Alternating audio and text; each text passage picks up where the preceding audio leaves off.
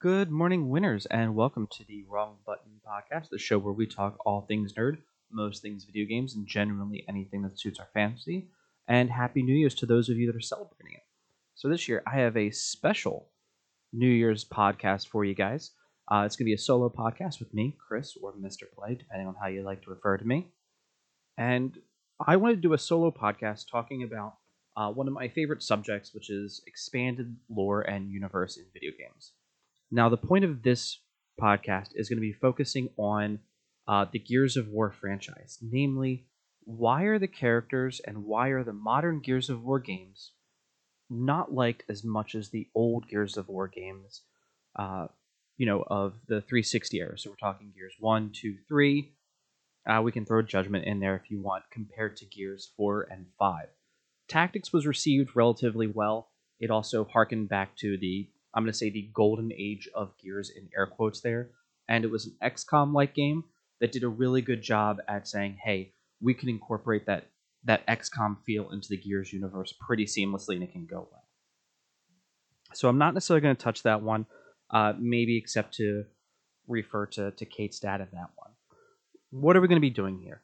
Well, my plan is to go through this podcast and I'm going to look at Gears of War through the eyes of a literary critic, a critic of somebody who is going to study what the essence of the games are, study how the game draws from reality, draws from other works of art, things like that, and culminates to give us the Gears 1, 2, and 3. And then I'm going to compare that to Gears 4 and 5. For the focus of this one, just because that can be an incredibly large topic to cover if I were to look at every little detail, what I'm actually going to look at are the characters of those games. I want to look at, namely, Delta Squad. So that is Dominic, Marcus, Baird, and Coltrane. And if you want, we can even throw in there Colonel Hoffman, just because I really like Colonel Hoffman. And we can probably throw in there Clayton, because Carmine is just a fun character to pretty much always talk about. And then what we're going to do is I'm going to compare them to the next generation of Gears coming down the line, which is going to be Kate, JD, Del, and Foz. And what I'm going to try to do is analyze, why do we like the Delta Squad of old and not really like the new Delta Squad?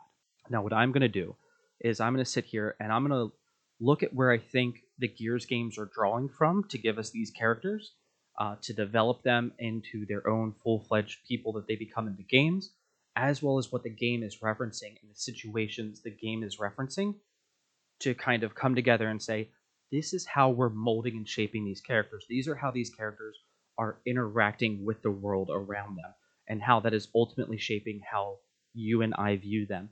I'm also going to take a look at some things, real-world statistics, because I do want to give those to us, because I think some of these real-world statistics here that I'm going to put out are actually going to shape us and say, oh, maybe this is why we're feeling this way, and this is how I'm getting it. Now, I do want you guys to keep in mind, criticism is completely subjective. So these are just going to be my opinions. I'm going to try to justify them and support them. I'm going to try to support them the best I can. You can take with it what you will. If you think it's a load of crock, or, yeah, it doesn't really matter, that's perfectly fine. I just feel like there is some defense to be made there of, hey, why do we feel as strongly as we do about these characters? Now, the other thing I want you guys to keep in mind here is that in literary criticism, sometimes the curtains are just blue. Author likes the color blue, so the curtains are blue.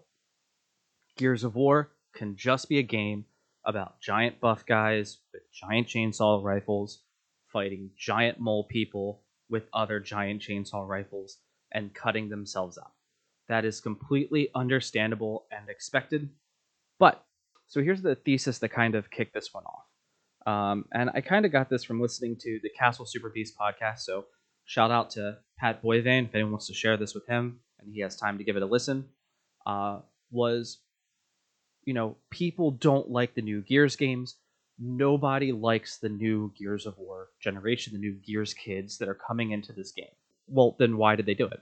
Easy answer, and we can end the podcast here. Money. Congratulations, Epic Games wanted more money. They had an established franchise. They said, Just throw some more stories into it. Go ahead, go into the future. It's fine.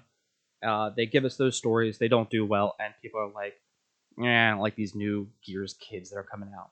And there you go. That could be the end of the podcast right there. However, what I want to challenge us to do here is when we look at art, and when we look at art that we don't like, or we just don't like this one aspect of it. Of course, we can always say, well, the artist needed money, the company needed money, so they just kept pumping it out to do that to us. I can completely understand and agree with that. The Gears games can be a bit of a cash cow. Objectively, they're not Call of Duty. They're not pumping them out every year, just going like, here's a new Gears of War game. So I like to think that they genuinely do have a story that they're trying to tell, and more that they're trying to bring into that. A lot of the times when we look at art, it's often that we see reflections of ourselves in that art. When we truly start to analyze a piece of work, a video game, movie, it can even be a painting or a story. We have characters that we like, we have characters that we don't like. We have parts of this painting that we like, we have parts of this painting that we don't like. Maybe some of it is on technique, maybe some of it is on placement, maybe some of it is on the reflection that we see of ourselves in that piece. And I firmly believe the reason that the Gears kids aren't liked as much as they are is because of the reflection that they cause on the people that are playing the games. When I say it's because of the reflection they cause on the people playing the games, what am I talking about? According to the ESA, 80% of people that are playing games nowadays are over 18 years old. The average age of a person who plays games, I'm talking casually, hardcore, what have you, is 31. Now, I have just turned 32 earlier last month, in the tail end of January. So I am ripe in the middle of this. And according to Gallup, between the years 1981 and 1996, millennials were born. Why? Why does any of that matter? Why do any of those statistics matter?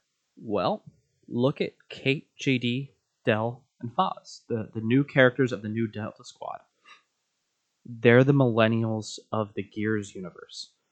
They are the new age of kids that is growing up that reflect the people that are currently playing those games. Now, I know what you're thinking.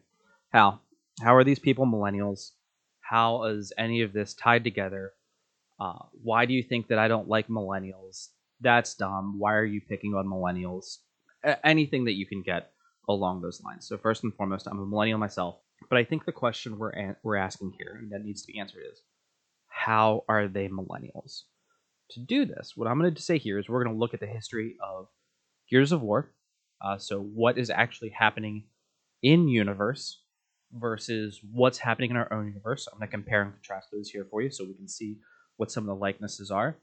And then I'm going to build up to how that leads the new cast of characters, so your Kates, your Gels, your JDs, to be millennials, to be like you and I, to be like the people that are playing games today, and why that can affect the way that we are looking at these games and cause us to not like these characters.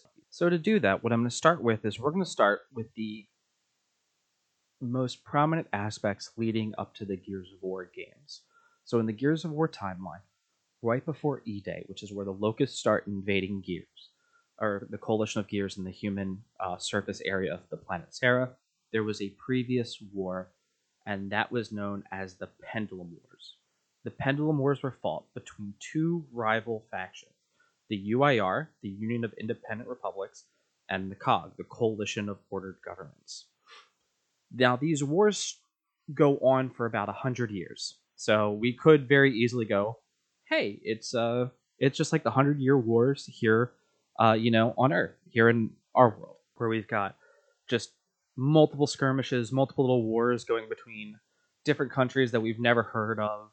And then, you've got Axis and allies, so you could even be like, oh, maybe it's like World War II, where we've got the Coalition of Gears. They're your allies here. They are your big, strong, freedom, democracy, tyranny, whatever you want to call them, versus the Independent Republic, which a lot of the times when you play the games and you go to their territories, they sound a little bit more as though they were influenced by being Russian or being German. Some of their accents come across as very Russian, some of the other accents come across as very German. Now, we could very easily go, okay, so the Pendulum Wars is World War II, and you've got your Axis, your or your UIR, your allies, your COG, and they're gonna fight it out, and then nukes are gonna be dropped, and we go into the future, and we get to where the games ultimately take place. What I'd like to do here is I'm not going to take a look at the Pendulum Wars as though they were World War II.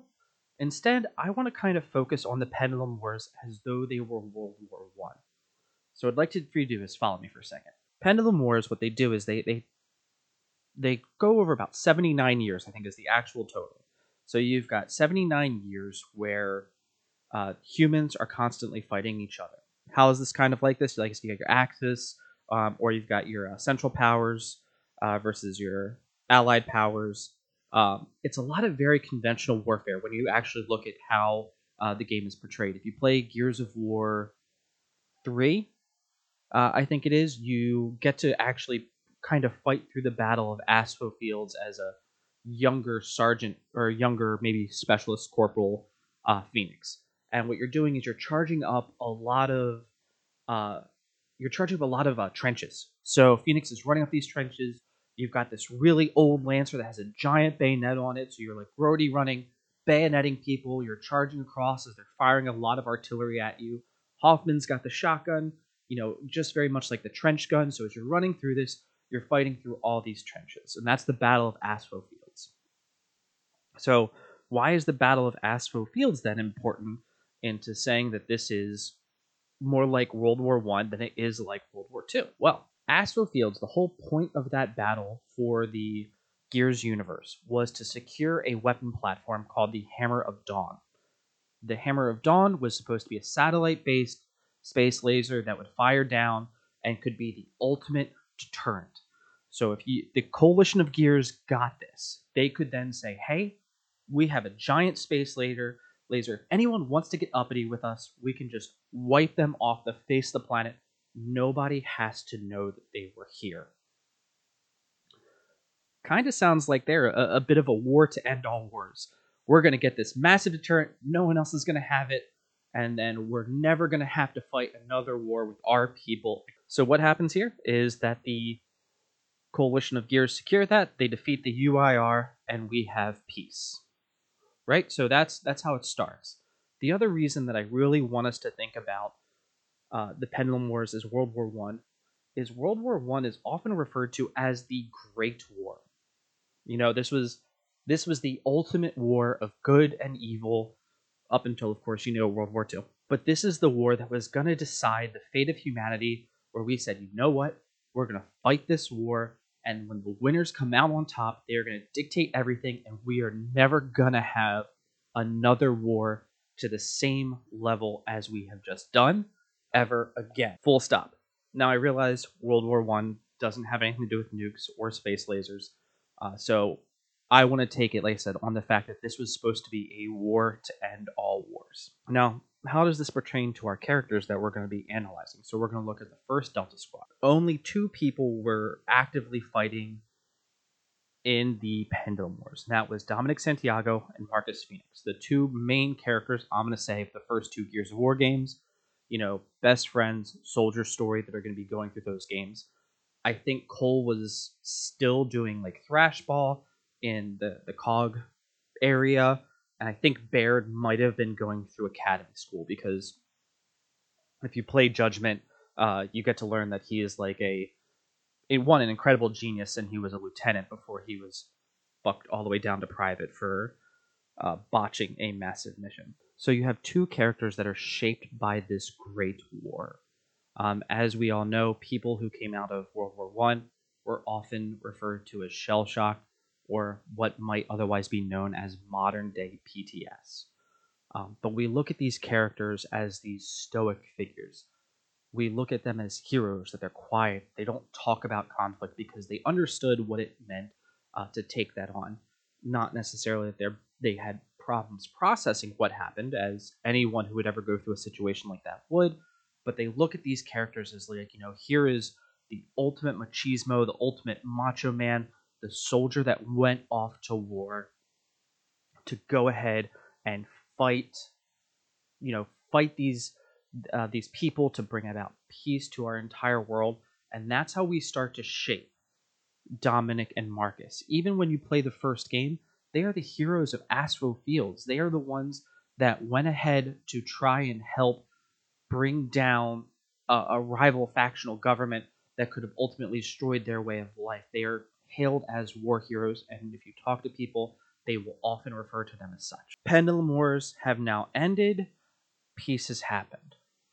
All right, there's a good start of it. So now we're going to get into the Gears of War game itself. So we're going to start with Gears 1, 2, and 3. And those are the three that I'm going to focus on to go ahead and, like I said, compare and contrast Delta Squad. So, like, just to bring you guys back up, Delta Squad is going to be Marcus, Dom, Baird, and Coltrane. And I'm going to go ahead and compare them here to the new Delta Squad, which is going to be Kate, JD, Dell, and Foz, who, like I said, I'm saying they are millennials. Okay, so Pendulum Wars end. We bring about peace. There's an armistice that is signed between the UIR, the Coalition of Gears, and we get about 6 weeks of peace before E-Day. E-Day being when the Locusts emerge from the core of Planet Sarah, the underground, and start attacking the humans up top. Now, this is the one that's going to be a little bit harder. So we're going to focus on what I think E-Day is representative of, and everything that is going to be happening to kind of like lead us up to the end of the mainline Gears games. E-Day happens, and the Locusts start invading human settlements. They start invading Saren's cities, and they don't just attack the Coalition of Gears. They also attack the former UIR, and they begin to wipe people off the planet. And it is brutal. They are monstrous. They seemingly come out of nowhere, and they fight with a massive sense of ferocity. So the question here is, well, what does this equate to? Most games, especially like almost any game that you can sit here and play, or even stories of a modern era where they talk about a future setting or a modern setting. You get two sides here. You have your good guys, your ragtag group of rebels, and you have your bad guys, your evil empire, your axis of evil. And most of the time, it's always going to be on the German side. You look at Star Wars, they're called stormtroopers, and you're like, oh yeah, so the stormtroopers, the clone troopers become the stormtroopers. So you got like your World War I retirees that become the stormtroopers that are going to be for Nazi Germany or the Nazi Empire, the evil empire there, versus your rebels, which are supposed to be United States, your Britons, your people that hold out by the grit of their teeth. They all muster together and they make it happen. They do the thing. However, that doesn't really fit in with Gears of War. I can make that argument kind of for, Halo, that it's, Empire, the Covenant are going to be your Nazi regime that are coming through, and the humans get to be, the Allied powers. But with Gears, that doesn't really make sense because the Locusts don't follow any of those real accounts of like how the Germans in World War II fall. Instead, when I look at the Locusts and when I start analyzing them, like, okay, if this is World War II, because it's in all actuality the war that is most often drawn upon when you come to create two rivals, and you're like, okay, I have to have two different countries fight each other. What's the ultimate way to do this? We create a supreme bad guy. We have our Nazi Germany. We create an awesome good guy. We've got our United States, and Great Britain always gets to be lumped in there. And that's really how we do it. However, when I'm looking at Gears of War, and I look at E-Day, and I look at what happens, and then you start reading the comics and the stories, and the book series that go along with it. The Locusts are actually like the Pacific Theater. They're the Japanese when it comes to World War II. Coalition of Gears, the COG, they still get to be the Americans, because of course they do. It's an American-based game. That's probably going to be the big way to draw upon it. However, the Locusts are the Japanese, and the entirety of Gears of War is actually the Pacific Theater. Now, all right, that might seem like a stretch for you. How am I getting there? So we're going to take a look at it, and I'm going to draw real quick to the Rise of Rom comic. So that's the the trade paperback, which talks about how the general for the Locust, General Rom, from the first game, gets to become the massive power that he is, and he's this insane leader that goes ahead and is going to help. He's going to be the one that helps the Locust take over, and beat the Sarans on top of it. So General Rom, we learn, is a grunt. He kind of rises up. He's a bigger one. He ends up fighting the supreme leader of the underworld, or I'm sorry, of the Locusts, in their little hierarchy before they get to the Queen, and he takes over. And he looks at the Queen. Now, the Queen is considered to be like their god. She is able to control the Jones. What she says goes. So much like the Emperor of Japan. So we've got a queen, we've got emperor, then we've got General Rom, and we kind of get the Yamato Japanese over here as well, where it's like the Japanese had their naval commander, and it filters down. So you've got like your supreme commander over everything, and then you filter down to all your little underlings as battles go on. E-Day is very much Pearl Harbor. Nobody really expects much of the Japanese. They're this small island nation. They might be uh, causing a ruckus over in like China and the Philippines, but they're not really bothering the United States. The United States, the colony, is doing their own like isolationist thing. We're kind of rebuilding after war. So what do? They do E-Day. Japan attacks the United States at Pearl Harbor. Boom. World War II kicks off. So you got a very quick one here. They come out. They start burrowing through cities, attacking not only military infrastructures but civilian infrastructures. The civilian infrastructure is also a kind of a really big point to put on here of why it's the Gears of War games are like Japan and the Pacific Theater compared to the Western Front, fighting Nazi Germany. There are many accounts of Japanese soldiers killing women, children, civilians, and non combatants. The Locusts do the same thing. They get people, they take them to torture pods, they put them underground, they have them they have them tortured in these pods, they do horrific things to them that causes, grown men. We look at Tai in Gears of War 2, who, after being captured for a few hours, right? So Gears of War 2, when you have the grind lift, it kind of gives you your D-Day-esque experience where you start dropping down. And I'm thinking more it shouldn't be D-Day, it should be like Guadalcanal, but you start like dropping down the pods to go fight in the underbelly, in the center of the planet, under the crust to fight the Locust and the Hive. He gets captured there, put in a pod. You find him a couple hours later, and he is so messed up that he ends up taking his own life. There are accounts of that on the Japanese side far more often than there were on the German side, because the German side, it was considered to be, still that era of almost chivalry on the battlefield, where for the Japanese side, it was really, a big start of guerrilla warfare, of conventional warfare. Unconventional typically is like nuclear weapons, but this is like, no, we're going to use traps. We're going to, like lay in the bottom of a rice paddy and hope you don't step on us. So that way, when you walk by us in the middle of the night, we can walk up behind you and start killing you guys, because you're going to be like, well, we've been pushing him back and now we've got people behind them. So the grubs, the locust here, really kind of seem to draw more on a lot of those Japanese tactics, especially with just how brutally they were attacking civilians, as well as other aspects of prisoners of war and how things like that were handled. That leads us into E-Day. What happens after E-Day? Shortly after the Locusts started merging, the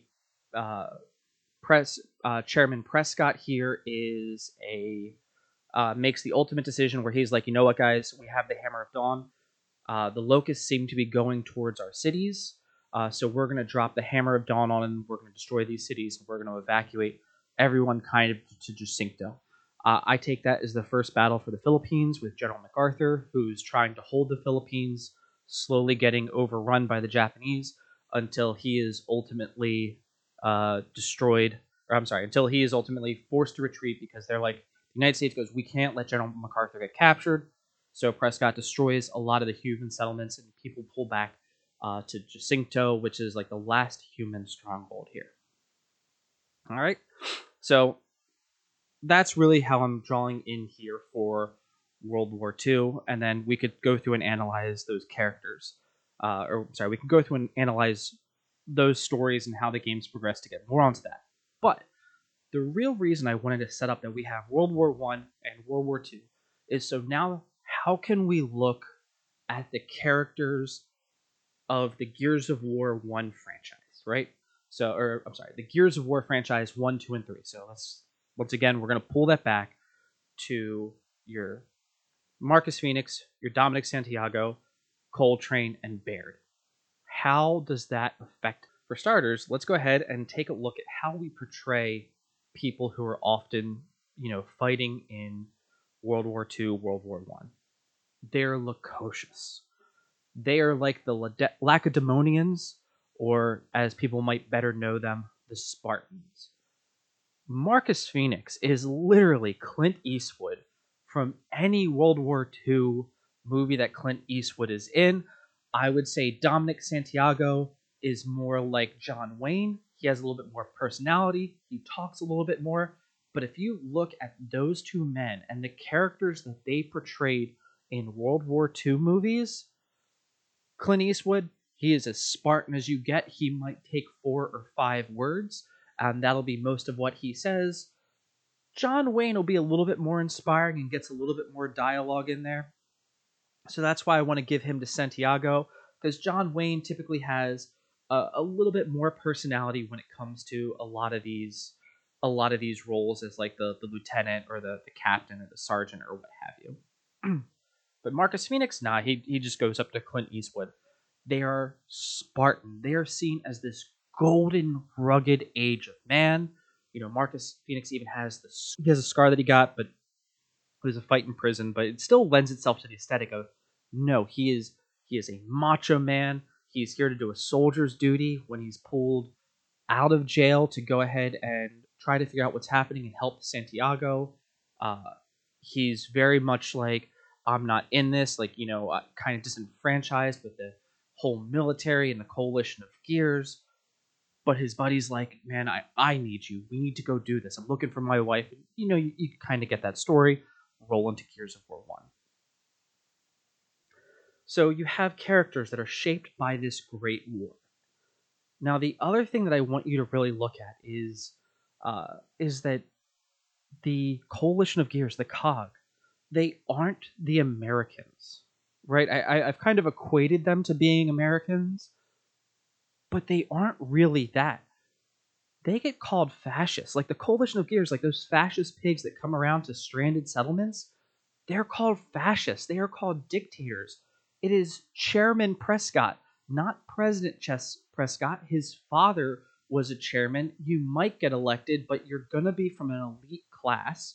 You're going to be from like an oligarchic class. You're going to be groomed to take that role, and you're going to be the one who is in charge of these countries, and you're going to have supreme authority. If you look at the way their uniforms are also worn, not a lot of adornment there. They're actually going to be buttoned up rather like an SAS rather like a uniform of, Nazi Germany, the Hugo Boss, SS trooper uniforms. So you have this dictatorship. Now, there's a reason that starts to matter here. There is a quote by Adolf Hitler, and I can't remember it, and I will try to find it in the section, but he talks about what it takes to win a war when you're fighting a dictator. So Adolf Hitler sits there and goes, he has 2 ways to win this war. One is, of course, conventional victory. He rolls out. His army is stronger than the other armies. He conquers the world. And now Adolf Hitler is reigned supreme, right? So that is his first. The second is when you are fighting an enemy of this caliber, and that enemy is bent on taking you out, you have to start adopting dictatorial methods, right? You start seizing control of the papers and being like, hey guys, I can't have you guys putting out all these losses. You guys need to say, hey, we're winning. You need to make sure you're saying things, support the troops. You need to be patriotic. right? So start there. A little bit of freedom of speech going away. We go, hey, this propaganda, this is we're winning. We're doing this for the boys. Sell the war bonds. Give us money. Give them war bonds. That's what you need to do. So once again, we're pushing forward. It's very small. You can see it here in the United States. It happened a lot more in England. Hey, we need to start rationing your food. We're going to tell you what you can and can't watch, where you can and can't go. And it just starts to snowball. I'm even going to go as far to say over here in the United States, we had internment camps where we were rounding up people who were of Japanese descent. And it didn't matter how much Japanese percent. It could have been your great, great, great grandmother, who was only half Japanese herself. So by the time it gets down to you, you're only like, 2% Japanese. You're going to be put in this internment camp because we can't help you. So it becomes more of a fascist regime, and it begins to build more as a dictator here. So the coalition of gears, realizing what it's gonna take to win, starts putting out martial law, being like, you know what, the military needs to be in charge because things could happen here, and they need to be able to act with impunity and not have to worry about the civilians or the ramifications. So the characters that we have, so Marcus Phoenix, Dominic, Baird, and Cole, all of these people are being shaped by two great wars. So you have the Pendulum Wars, so World War One. You have the War with the Locust. That's going to be World War Two. It's going to be the Pacific Theater, which is arguably the more brutal theater of all of them. You start looking at the island hopping warfare. You start looking at Guadalcanal and the numbers that came through of what happened, the landings that happened in those areas. And then you're going to start looking at the fact that, hey, the COG, it's a fascist regime. Like it's a dictatorship. It's fascist. They have the evil uniforms. It's the gray. It's the big armor. But it's very much our way or the highway, and that's how you get those characters shaped. And then because the way that we look at World War One and World War Two, and the kind of idolization and hero worship that can be there. I know when I was younger, my father always put on, Flying Tigers, which was John Wayne, or to lesser known extent, you've got Kelly's Heroes, which was a fun bank heist thing with Clint Eastwood. But I remember watching those movies. I remember watching Tora Tora Tora. I remember watching even like Band of Brothers. When you look at how Major Winters is portrayed in that, where he's very Spartan, he's very loquacious in his words. He says the words that matter that he needs to say, and that's it. There's no fluff. There's nothing that you're getting here. There's no grandiose, bravado in anything that he's going to say. So, Gears of War 3 wraps. We end up, dropping a giant, nuke on all of the Locust, which is meant to wipe out all the Locust men, women, children, indifferent. Almost like when we dropped, two massive bombs on Japan, and we said, Hiroshima and Nagasaki. Both of those are civilian targets. They are considered soft targets, not hard targets, not targets with military investment in order to prove a point. The other way that I also want you guys to kind of think about this is when we say, hey, this is Japan's theater of World War II, is when the Locusts come up for E-Day, they've already been fighting a battle against the Lambent, which is another faction of Locusts that aren't under control of the hive mind. They don't follow the Queen because they have been so bathed, I want to say, in the emulsion into the fuel that ends up like making most of the wars. And if we also look at that here for the Locusts, that's almost like Japan fighting China and Korea, as well as going south into Laos, Cambodia, Vietnam, and the Philippines, where Japan was like, hey, we're going to do this, Pacific unity under the leadership of Japan. We're going to elevate everyone else who was Asian at the time, and we are going to say, we're all going to fight together, and then we can take it, to the Westerners that subject us so much. So there, you have World War II. You've got characters that are shaped that way.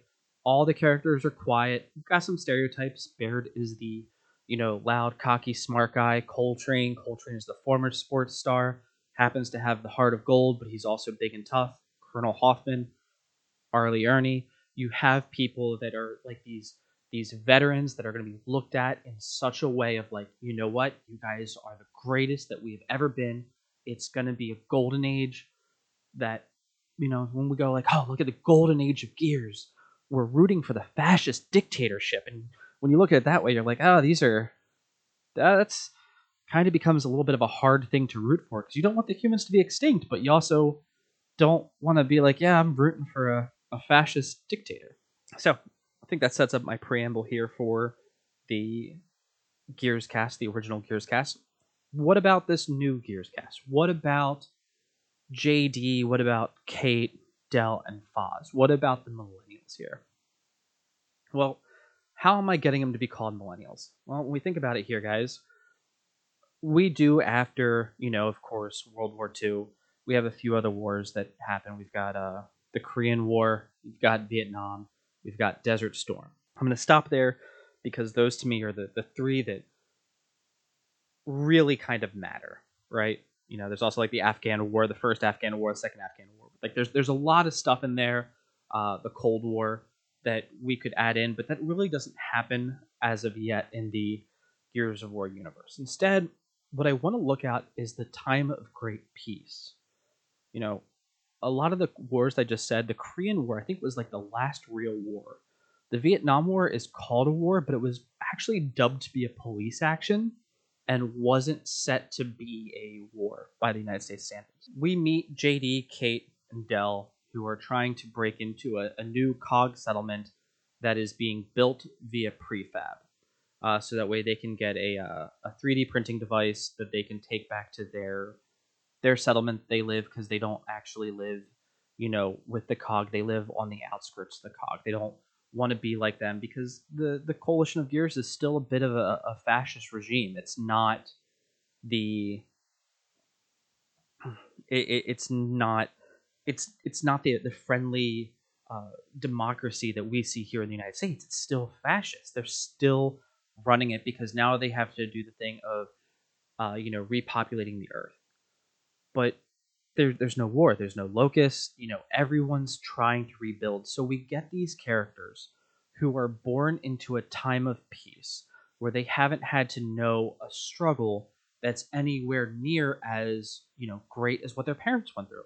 Same thing with millennials. I remember growing up, I remember when I started to become, a teenager, and then I enlisted in the army. I got told how soft we were, how everyone got a participation trophy, how just like we weren't made of the same material of our forefathers. We didn't have the real grit to get in there. And people sit here. One of the quotes that I got from a streamer that I really like, and I don't want to dime anyone out, was, I don't like the new cast of characters. I don't like the new characters. They're not capable of the violence that the original cast. They can't do what Marcus, Cole, Dominic, and Baird did. And that's really the point, right? You have these characters that are thrown into a world where they're like, I don't like your rules, so I'm gonna, JD deserts from the army. He doesn't listen to his dad. He doesn't listen to Marcus. When Marcus is like, hey, look, don't join the COG. Go do something else with your life. He runs and joins the COG because that's kind of what we do. Our parents say don't do that. We run off and join the army. This is me a little bit of putting myself in there for his. And he gets a really good job where his job is to like kind of take care of people and make people vanish that aren't necessarily good people and do some intel stuff, but he's still a big strong guy. And he goes in with Del, best friend, military best friend. Then he meets a girl, and the girl kind of changes his view, and he's like, oh, this is bad, so I'm gonna go desert from the COG and go live with these people out in the out in the wild. We're gonna go to their encampment. And we meet Kate, and there's a point where we first meet Kate and we meet her mother, and they're getting attacked by the robots the COG have developed, so that way they don't have to always send soldiers. They can just send drones, right? And she goes, Mom, what about the books? And she's like, honey, we have plenty of hollows in there. And she goes, no, Mom, I'm talking about the books that Dad saved from the library. And if that doesn't sound incredibly millennial to you, where it's like, I I'm gonna worry about these paper books, because that to me is more important. That's what makes life worth living. Like that is something here that millennials got a lot of flack for, being these soft snowflakes because we all have to be unique and we care about things that are trivial, especially when we're coming down from a generation that has been heralded as the greatest generation. So, like I said, we've got the parents here who have fought in two world wars, are now going through a time of peace. They've got PTSD, but they're not going to be able to talk about it. It's a fascist dictatorship, so you need to do what you need to do so that way people can survive. And then you've got kids who, granted, the parents don't want them to know that struggle. There is no parent that I've ever met that's like, I want my kid to go to war and experience that hardship. People don't want it. They're proud when their child hears the call, but it's not something that they want. So we've got, Marcus not being able to connect with his son. His son runs away because he's like, I don't have anything to do with my father. And now we've got these two characters here that are, one is this old grizzled person who you're like, okay, we know what you're capable of. And the other one's fighting drones. He might as well be playing a video game because the Terminators, are paper mache. And that's where you start to get it. You've got it's about a 20 something year gap between the end of Gears of War 3 and the start of Gears of War 4, where the locusts begin coming back, where the kids are able to like look back and go, what do we do with what you did here? They go to the facility where the locusts were created, how the locust queen was originally created, and Kate goes, how could this be here? And Marcus tells him, I knew a lot of things because his wife was chairperson for a while, and she was the person who was going to be in charge of the fascist dictatorship. So he knew a lot about the COG's secrets. And one of the things that millennials have been accused of is when we start looking back and grading people on today's standards and what we know now. And she goes there and she goes, hey, you guys have this facility where you literally created the locust. We can go right here. You have created this. And Marcus is like, you're right. And every chairman's tried to figure out what that means and what to do with that, including his wife. So he is now looking at this double personal, going like, this younger person is right. She like I am not disagreeing with her, and she's coming at it with her modern sensibilities, but nobody has ever been able to figure out what to do with this. So that's really where it comes down to is you have these, like I said, these old characters who are now like, getting up there in age, but they're your World War II characters, and that's why everyone likes them. They're harkening back to this grandiose idea of what it meant to be a soldier, what it meant to be, Starship Troopers, a citizen. Would you like to know more? Like that's what it's harkening back to. And then when you get the new group of people, when you get the JD who can't own up to when he gets a bunch of civilians killed, like he just doesn't know how to own up to it because that's a massive mistake, and he kind of just pins it on somebody else and runs from it. You have Kate and Dell who are trying to uncover like, hey, what's really going on? What were all the secrets and all the things that the COG did, and looking back like on the things of like dropping bombs on their own cities on these civilian targets because they're like, that's where the enemy is at. We need to find a way to stop them. And those are the sensibilities. So when we compare JD to Marcus Phoenix, we can easily go, hey, look, JD's not the same person of his father. You're right. His father had World War One and then World War II to shape him. JD had peace. He had trying to make a name for himself. I'm pretty sure, being the child of one of the greatest soldiers of all time probably wasn't easy for him. And so he like goes to make his own name, screws that up royally, right? Screws that up so royally, ends up deserting, and wants to kind of go and like can't really figure out, doesn't have that deadened drive of this is what it's going to take. I want to do this. This is what we're going to do to go forward. You get Dell. Dell kind of gets brought along as the friend. Dell's a nice splice between Dominic and Coltrane and Baird. Like he's smart. He can work on his own. He's got the big heart, but then he's also got he's also like best friend, ride or die, and even does that with Kate when like JD goes off because JD needs to leave. He needs to go figure out who he is. Dell goes off with Kate to have their adventures, and then we look at Kate. Kate, kind of starts as the love interest, kind of really gets to become her own character, and she's somebody who's like always on the outside. She was not a part of the fascist dictatorship. Her father was. He got out, makes a life for him and his wife, and they kind of live over on. They live on the fringes where they get to like govern themselves. They have their own rules, but everything seems fair and more democratic than the autocratic state of the cog.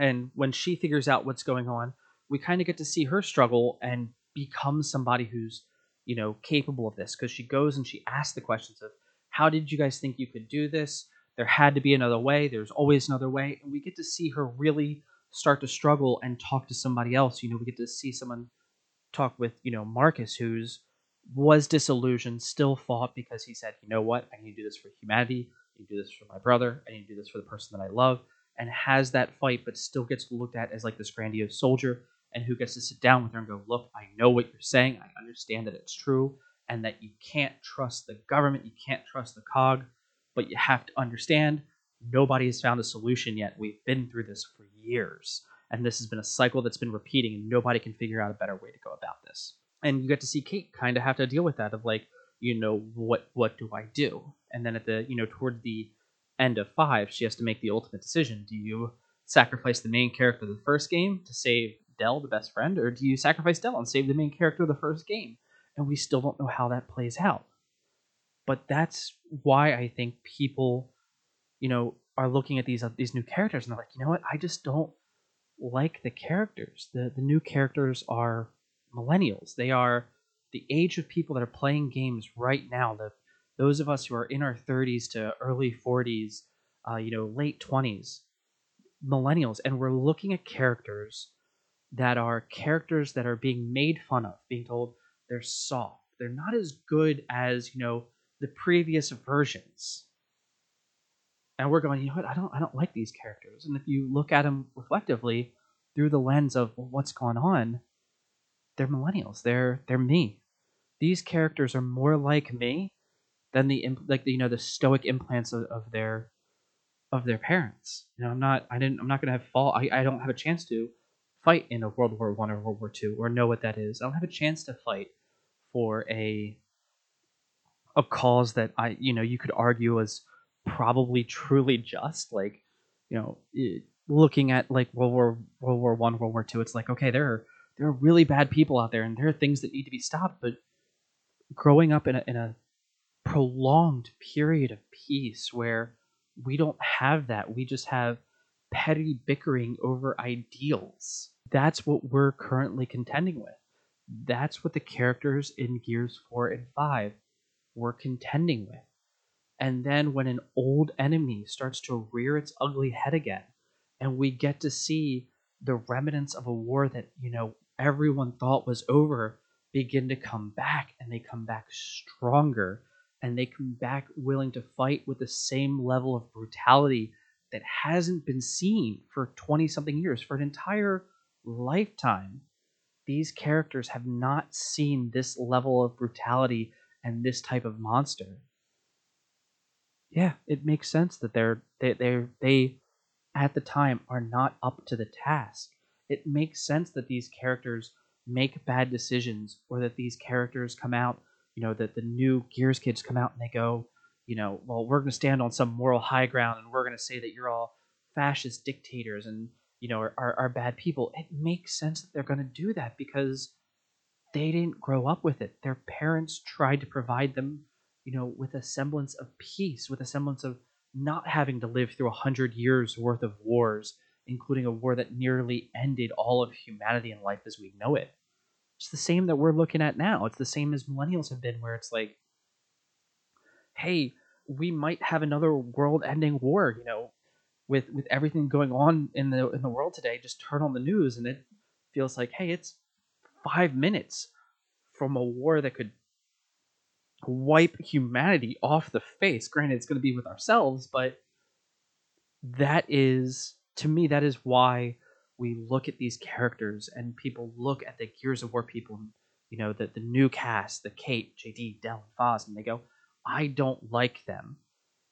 I think it's because they're a reflection of what we would be like if we went to serve in the military. Not to say that the military wouldn't do that, wouldn't like train you and get you ready, but they're millennials handling a problem, and that problem has been passed down from their parents who handled it a very different way, and now they need to figure out how to deal with it, but they don't have the experience of their parents, and their parents don't always know how to transfer that. Like I said, guys, that's my opinion on why the new cast of characters from the Gears of War games, they're not the favorite.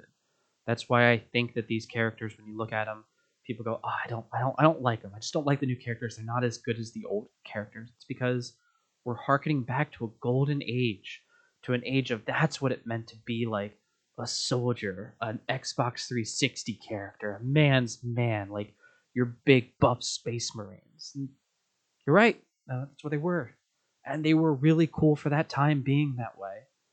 And now when we get their offspring who didn't have to go through that, we sit here and look at them and go, oh, you know what? I don't know if I like those characters very much. We look at ourselves, and I look back at, for me, like my parents didn't serve like I did, but I look back at people I know who served in previous conflicts, and they look at the newer people that are coming up and like, yeah, I don't know about these new recruits. Like that's the way it always tends to feel. Is there's a golden age that we want to harken back to. It's like when we think about chivalry back in the Knights of King Arthur's Court or the Bushido Code, and we want to harken back to like this grand era of mankind and what it could have been like. We've got us looking at our Gears characters going like, I remember this grand era of Gears, what it used to be like. But now I've got, these kids, and I don't know how I feel about them. Anyway, if it's not understandable, I'm a massive fan of the Gears of War campaigns. I love Gears 5. I love Gears 4. I have liked every single Gears game that has come out, and hopefully that gives you guys a new context. I highly recommend, if you haven't played Gears of War in a while and you guys really do like Gears, go back and play it. I want you guys to go back and try playing, Gears, 1 through 5, and try looking at it from a standpoint of World War II, the Pacific Theater, all the way up to millennials getting drawn into a conflict with an old enemy, the likes they've never seen before, and their parents were trying to protect them from make sure they would never see before, and see if it doesn't make you like those characters a little bit more, or maybe give you just a little bit more empathy towards them. And of course, if you guys do like this, please let me know in the comments, whether on YouTube, here on Apple, Spotify. Let me know if you guys like these. I have a few of them queued up that I would really like to do, where we talk about the expanded universe of a lot of these characters here. I've got a few big ones that I really want to do as far as going into other games that I'm really, really big fan of, or different expanded universes and more. And don't forget to like, comment, subscribe. You guys can follow us on Facebook, Twitter, YouTube, and we are streaming on Twitch now. Remember, you're all winners out there. Keep it weird, and have a fantastic rest of your day, everybody.